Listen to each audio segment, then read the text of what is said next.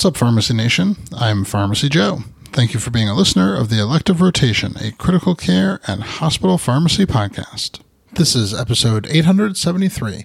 In this episode, I'll discuss 5 steps an ED or ICU pharmacist can take to prevent awareness with paralysis. I have all the evidence for today's show linked up in the show notes at pharmacyjoe.com/episode 873.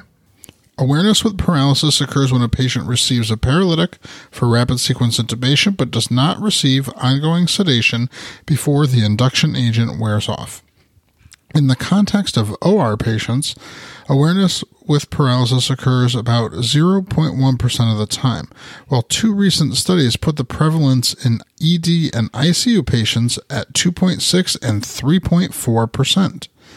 These studies were discussed in episode 578 and 580.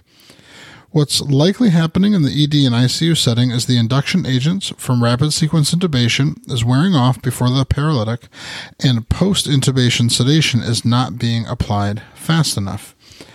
A previous study did demonstrate that the presence of a pharmacist can significantly decrease the time to sedation in patients who have just undergone rapid sequence intubation in the emergency department. So here are the 5 steps that I take to ensure awareness with paralysis does not occur after rapid sequence intubation. Number 1, enter the patient room with sedative and analgesia boluses prior to the procedure that are in addition to whatever is being used for induction. Number 2, note the exact time that the induction medications were given. Number 3, after intubation, state the time since induction to the team and give a recommendation for sedation. Number 4, establish a plan for ongoing sedation with the provider.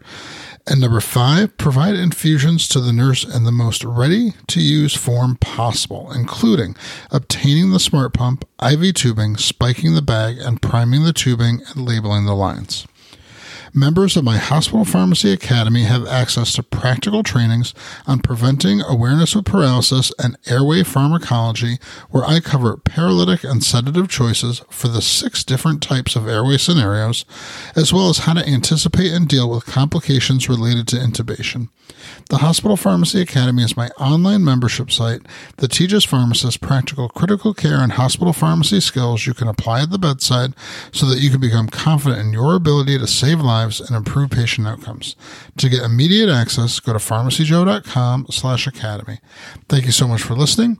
I'll see you in the next episode of the Elective Rotation.